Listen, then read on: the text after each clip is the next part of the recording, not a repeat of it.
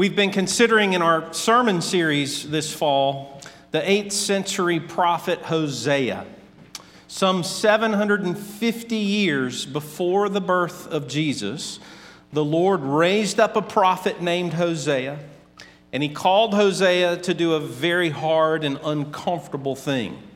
That was, he called Hosea to marry a promiscuous, unfaithful woman. A woman who would be characterized by vile adultery.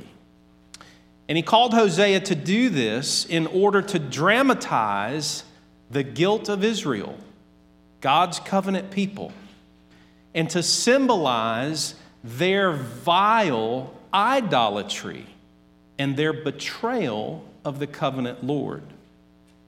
Flannery O'Connor, American novelist, short story writer, some of you familiar with her, she said this: "To the hard of hearing, you shout, and for the almost blind, you draw large and startling figures." And that's precisely what Hosea is. Hosea is a figure, a character, a prophet raised up by God to live a dramatic story to get the attention of unfaithful people, that they would be aware of their own unfaithfulness. So last week, if you were here or if you weren't here, we considered the covenantal context of the book of Hosea and really of the whole Bible, that it is all given in the nature and structure of covenant, that is, promises that God makes and binds himself to. And last week it was very important to hear that context because of everything that's going to flow from that context. One of those things being the consequences for covenant breaking. That if parties made covenant together, there were to be real consequences when the covenant was broken. And those consequences in the Bible are called covenant curses. And it's very sobering language. If you didn't hear last week's sermon, you do need to hear that for the context of Hosea and for some really hard things that are going to come up in the next chapters. Even today has some of that curse event for covenant unfaithfulness. But this week, as we continue in that consideration chapter by chapter, I think the best way to introduce what we're about to read is that it is a dramatic scene. The scene is going to change and it's going to become drama-rich. And the purpose of that is to further emphasize how breaking the covenant relationship with God really does have dreadful consequences. But God's merciful love is relentless in its pursuit to redeem his own bride. So you're going to hear the horror of consequences for sin, but then you're going to see the beautiful theme that God overcomes sin because he has promised and purposed himself to redeem his bride. So with that context in mind, let's read Hosea chapter 3. It's only 5 verses, but it's filled with much imagery and much meaning. The Lord said to me, that is Hosea, "Go, show your love to your wife again, though she is loved by another man and is an adulteress.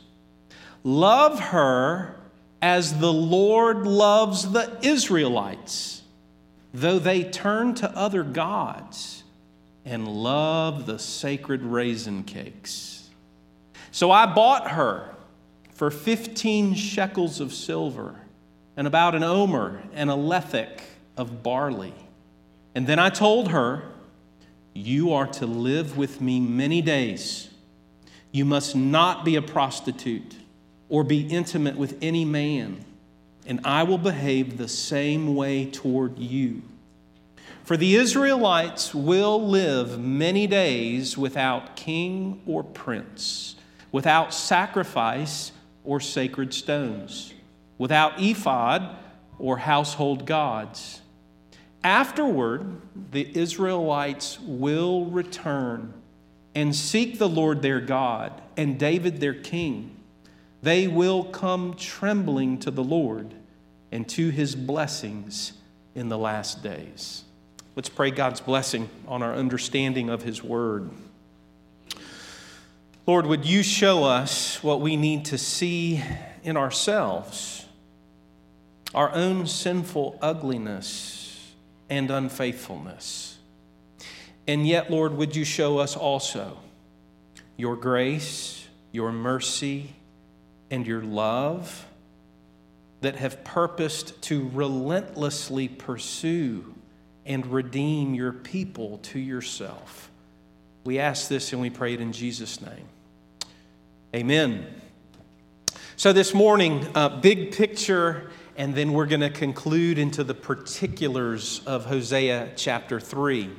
But in terms of the big picture, you know or should know that in Scripture, our relationship with God is likened to a marriage. This is Old Testament language. This is New Testament language. Listen to Isaiah the prophet in chapter 54, verses 4 and 5. The Lord says to his people, "Do not be afraid. You will not be put to shame. For your Maker is your husband. The Lord Almighty is his name." So the Lord in the Old Covenant spoke of himself as being a husband to his people. That's Old Testament language, but we know this language in the New Testament too. Perhaps this was read in your wedding or a part of premarital counseling. We had a wedding this past Friday night. This passage was referenced in that service, and I couldn't help but think of Hosea and the imagery here. But there, a summary of what's found in Ephesians chapter 5 is this: that wives are to submit themselves to their husbands as to the Lord. The husband is the head of the wife, as Christ is the head of the church, his body, of which he is the Savior.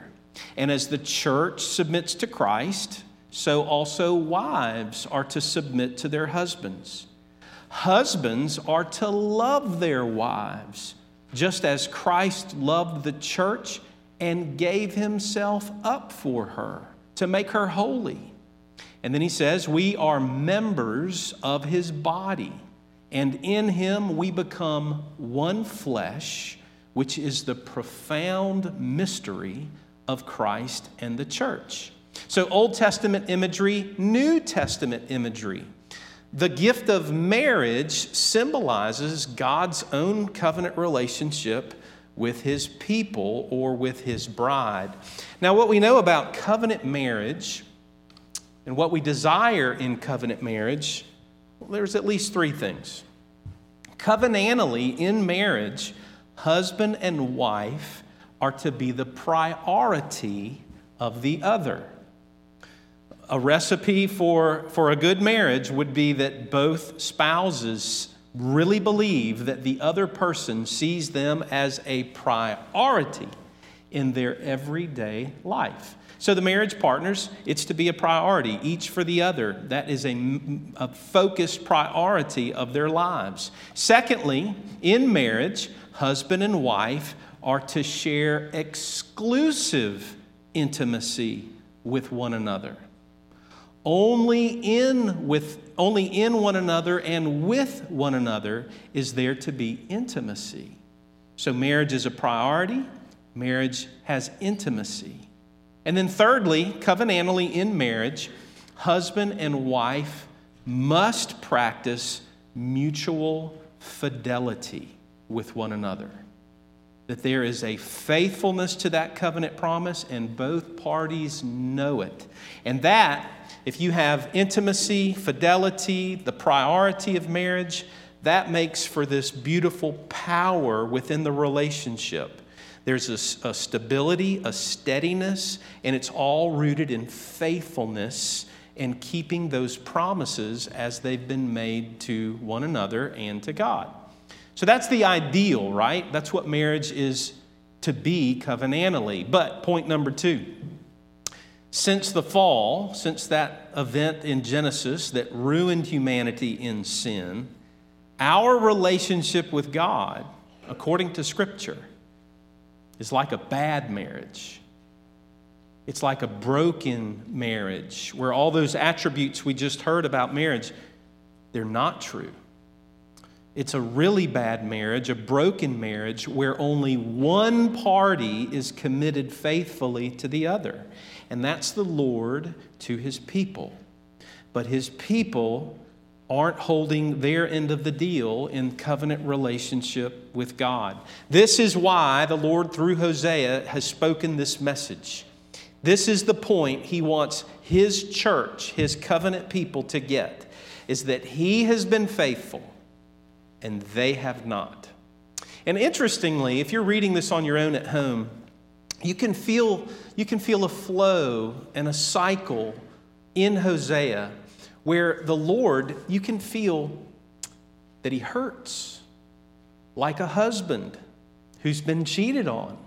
He hurts. You feel the emotional hurt of God. And then that hurt turns toward anger. He has just wrath. And the threat of those curses come to bear. And then you feel, as we'll get later in the book, he has this anguish within of what do? I have a right to bring justice to this situation. But then it concludes with his anguish ends in his mercy, that he will end with mercy for his bride. And so you feel it. You feel the emotions that are intended for Israel to hear and experience about their covenant Lord. And so Gomer, which, by the way, we haven't talked about her name. We've talked about a lot of names and their meaning. Gomer is the name given to this bride. And isn't that a beautiful name? How often have you known parents who named their little girl Gomer? It's not a lovely name, is it? Well, to our ear, it's not a pretty name. But really the point of the story is she's not a pretty character. She's not a pretty person in her character of who she is. And so it's a weird name. For us, to our ear, it may be an unattractive name. But the real issue of Gomer is her heart, her faith, and her character. And of Gomer, it can be said that her marriage to Hosea is not a priority. Her marriage and her heart are characterized not as a priority, but as apathy. She's indifferent. It doesn't matter that Hosea is her husband. She's looking for fun. She's looking for stuff. She's looking for prosperity to come from wherever she can get it. And in this way, the Lord uses Gomer, her promiscuity, to image the church. So anytime I preach through Hosea, really anytime I preach through anything, so you know it's in the back of Pastor Paul's mind all week. And so if you listen to the radio, you're hearing songs that it's all about what you're reading in Scripture that week, right? Or if you watch a movie, the parallel themes jump off of the film. So this week, I call this the Spirit of Gomer this week on the radio. Jelly Roll, for those of you who know who Jelly Roll is. Jelly Roll, lyrics to this country song. Listen to the Spirit of Gomer. He says, I only talk to God when I need a favor. And I only pray when I ain't got a prayer. Now, I know Jelly Roll can be pretty crass, but here he sums up very well the spirit of Gomer. And maybe in your own heart, you can see and confess. You can search your own heart and say, you know what? The spirit of Gomer is in my heart as well. Because I only talk to God when I need something, right? When I want something is when I'll get serious about prayer. That's the spirit of Gomer. Thank you, Jelly Roll, for putting it so concisely for all of us. That's the nature of the heart of Gomer. When I need something, I'll look to the Lord. When I need something, I'll look for my husband, or I'll try to find it somewhere else first. I'll take matters into my own hands. I'll seek my own pleasure, That's the spirit of Gomer, and it's all around us, and it's in our own hearts. So Gomer is an unfaithful wife. She's apathetic towards her husband, and so are we. Secondly, though, Gomer has not been exclusive in her intimacy with her husband. Rather, she has been accused of vile infidelity. And remember, this is a physical infidelity that's intended to portray a spiritual promiscuity. That is Israel's idolatry as adultery. And that's captured in verse 1 of chapter 3. Let me read that again, where it says, "The Lord said to me, now go, show your love to your wife again. Though she's loved by another man and is an adulteress, love her as the Lord loves the Israelites." And here it is. "Though they turn to other gods and love the sacred raisin cakes." Ooh, those raisin cakes. What's up with the raisin cakes? Well, it's actually pretty simple. It would have been clear to the original hearers, but not so much to us. Remember, the other husband, the other gods, the idolatry that Gomer is pursuing, that Israel is pursuing, is the god of Baal. And a part of the worship of Baal involved temple prostitutes, as it was the pursuit of prosperity through sexual immorality and the hope of fertility in all things. So when we hear fertility, one particular kind of fertility comes to your mind, but really it was a prosperous fertility, that the land would be fertile, that their possessions could be prosperous, could be abundant, could be great. So they were looking for the good life. And the raisin cakes were all a part of that worship of Baal. The raisin cakes were a delicacy in the worship of Baal enjoyed by the people. I mean, raisin cake, if you like raisins, raisin cake sounds pretty good, doesn't it? But it was tied to worship and the hope that Baal would make us fertile and make us prosperous and make our land fertile. So it was the worship of Baal. And it didn't hurt that you got the benefits of raisin cakes. And so Israel, who was to devote all of their worship to the one true God, was led astray by raisin cakes. And that should sound as petty as it just sounded. Wow, they abandoned the worship of the one true God for raisin cakes and the promise of fertility that could never be delivered by a false god, by Baal. But that's what Israel had done. And it hurt God. It angered God. It caused God anguish. What will I do with these people? But remember the conclusion to all that. Those are pretty dreaded curses and emotions to come from God.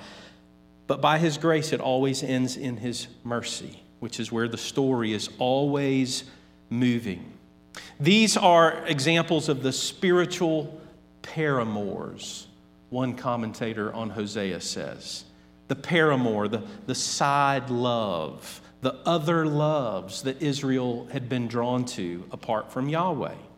And we should see that and see it for what it is. How could Israel make this mistake over and over and over again? How could they betray the one true God? Well, the spirit of Gomer is in all of our hearts. We too will look for blessing and prosperity to come from something other than the one true God. And that grieves God's heart. It hurts Him. It angers Him. And it causes Him anguish. What will He do with an unfaithful people? So Gomer embodies all that you might see yourself in her and see her in yourself. But the second character in this marriage is Hosea. He is the image of the faithful husband. Two things that characterize this husband. Number one, he has a jealous love for his wife. Now, when we think of a jealous party in a relationship, in our culture, we immediately think of, like a jealous boyfriend, a demanding boyfriend. All right, that's not the imagery used here. The imagery is of a husband who will not share his wife with anyone else. James Mateer in his commentary says, God will not be the third side of any triangle, much less a part of a polygon. Do you hear what he's saying? They wanted to add Baal in and have a triangular relationship. We'll let Yahweh bless us, but Baal's looking good. A lot of blessing to come from Baal, so we'll have a triangular relationship. God says he will not be a part of any triangle, much less a polygon, adding many different gods or many different hopes for blessing. God in that way is jealous. He will not share his people with any false god, with them loving something other than him and giving something else the worship that he alone desires. So Hosea is a jealous husband. But secondly, he has a zealous love. He is a zealous husband. He will pursue his bride, even though she quite literally is not worth pursuing. But his relentless love will pursue her to the uttermost ends of the earth. Those of you who've seen the movie Taken, if I were to use it now, you would appreciate the illustration that this is a Brian Mills kind of love that the Lord has for his church.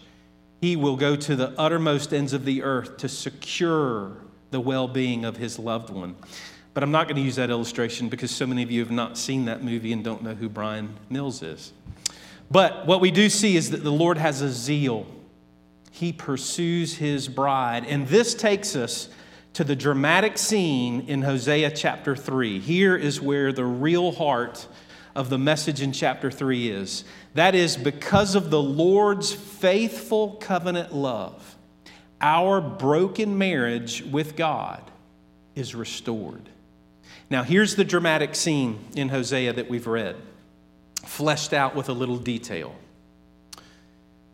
Gomer, who had turned to other lovers and enjoyed the gifts that they gave her, the prosperity that she got from them, in Hosea chapter 3, things have not gone well for Hosea. She is not warm and safe in the arms of another lover.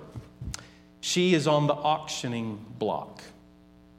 Now, we don't know a lot about slaves and how this process worked, but one commentator on this passage imagined it this way. He said, picture Gomer on the auction block. She's been abandoned by those other lovers. Those other gods have not served her well. What we do know is that slaves typically were stripped down and exposed before they would be purchased.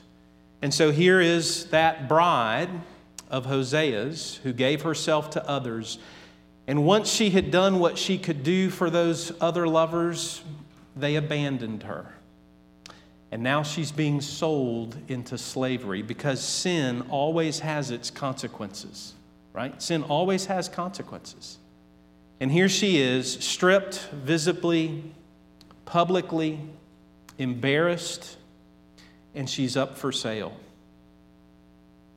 And the passage says she's purchased. And the imagery is that Hosea, the husband, has shown up where his wife is for sale. And if this is a typical bartering for the product being sold, one of the commentators I read said this: you can almost hear men in the background as they look her up and down saying, I'll give 12 shekels for her. And Hosea's voice is heard speaking up, 13 shekels for Gomer. But another man, 14 shekels. And Hosea speaks up again, 15 shekels. I'll pay 15 shekels. And then there's this language of an omer and a lethek of barley. And the imagery here is this. Hosea, so the shekels, that's your currency, that's your money. And Hosea has run out of money. He has 15 shekels. He's offered everything that he has in his currency. And now all he has to offer, he can sell his goods. He can sell his barley. And I'll give letheks, I'll give omers, I'll give you everything that I have to buy this wayward wife back to myself, to redeem her, to purchase her. And so for 15 shekels, for the homers and letheks of barley. And in Exodus, I think it's Exodus chapter 22, we're told what the going rate for a slave was. And it's what's used there by Hosea. She's purchased at the cost of a slave, the price of a slave. And so what would happen now? He has shown up. He has borne the ridicule. He has seen his wife publicly displayed, and he purchases her. He buys her. And commentators agree that at this point, he could do anything he wanted. She was his property purchased. He could strike her. He could wound her. He could do whatever he wants to. And if he was just an angry husband, it might end poorly. But remember, the whole theme of Hosea is that God is not just an angry and just God. He's a God of mercy. He's a God of love. And so that's how the story concludes in chapter 3. God's covenant love is a redeeming love. And Hosea will purchase his bride, not to strike her, not to embarrass her, not to beat her, not to enslave her, but to liberate her, to set her free, that she might be loved and that she might now love as she has been loved. That is exclusively. To love Hosea as her husband. To love Hosea as the one who purchased her. And through this purchase, Hosea seeks to restore their covenant relationship together. That's the nature of verse 3. Listen again to what is said, verse 2 and verse 3. So I bought her for 15 shekels of silver and about an omer and a lethek of barley. Then I told her, now listen to the covenant renewing language. Then I told her, you are to live with me many days, but you must not be a prostitute or be intimate with any man, and I will behave the same way towards you. Sounds like a remarriage, doesn't it? So we blew this. You blew this, Gomer. So we're starting over. We're starting anew. And here are the ground rules. I will be yours, and you must be mine.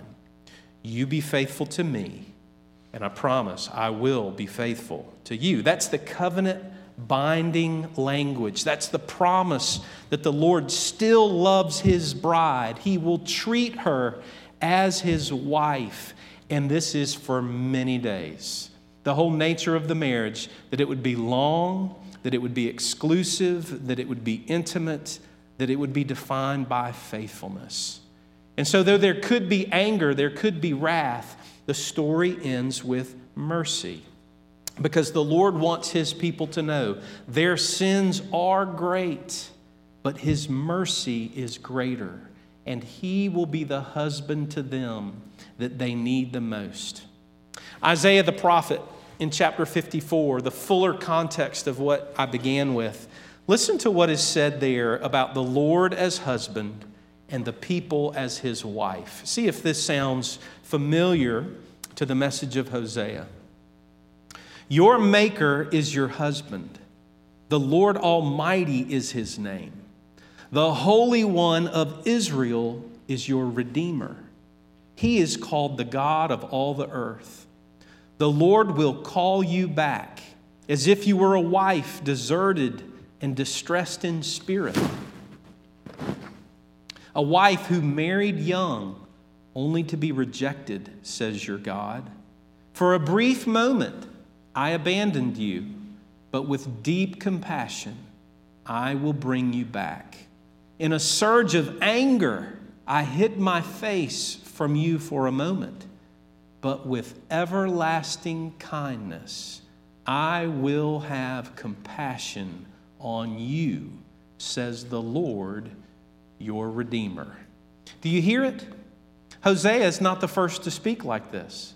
This is Old Testament imagery and language. It's New Testament imagery and language. The Lord wants his people to know, you have been unfaithful to the covenant, and I have every right to crush you. But I will crush my son in your place, and I will redeem you and purchase you, because my mercy is greater than my judgment. Mercy triumphs over judgment in the kingdom of God. And Hosea, though he's 750 years before Jesus, Hosea is preparing us for Jesus. He's pointing us to Jesus, telling us a story of redeeming love, the husband's redeeming love for a wayward wife.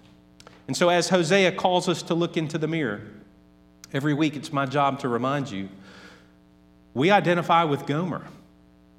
Don't read this and think that you identify with Hosea. You and I identify with Gomer in all of her waywardness, all of her lostness, all of her looking for love in all the wrong places. But thanks be to God, there is a Hosea. It is the Lord Jesus himself who pursued his bride with a relentless love to redeem her and then to renew that covenant, to say for many days, you will walk with me and I will be yours. I will be your God. You will be my people. We're going to close in song singing that hymn, There is a Fountain Filled with Blood. And I've chosen it, and I'm going to pray for it to be true of us at the end of our service. But the line that says, redeeming love has been my theme and shall be till I die for many days. As we sing that, I want you to consider that. Is redeeming love your theme? Have you seen that the Lord Jesus has pursued you as a part of his church with a relentless, redeeming love? That's the gospel according to Hosea. It's the ugliness of the bad news, but the beauty of the good news becomes oh so sweet when we're honest about our unfaithfulness. Let's pray together.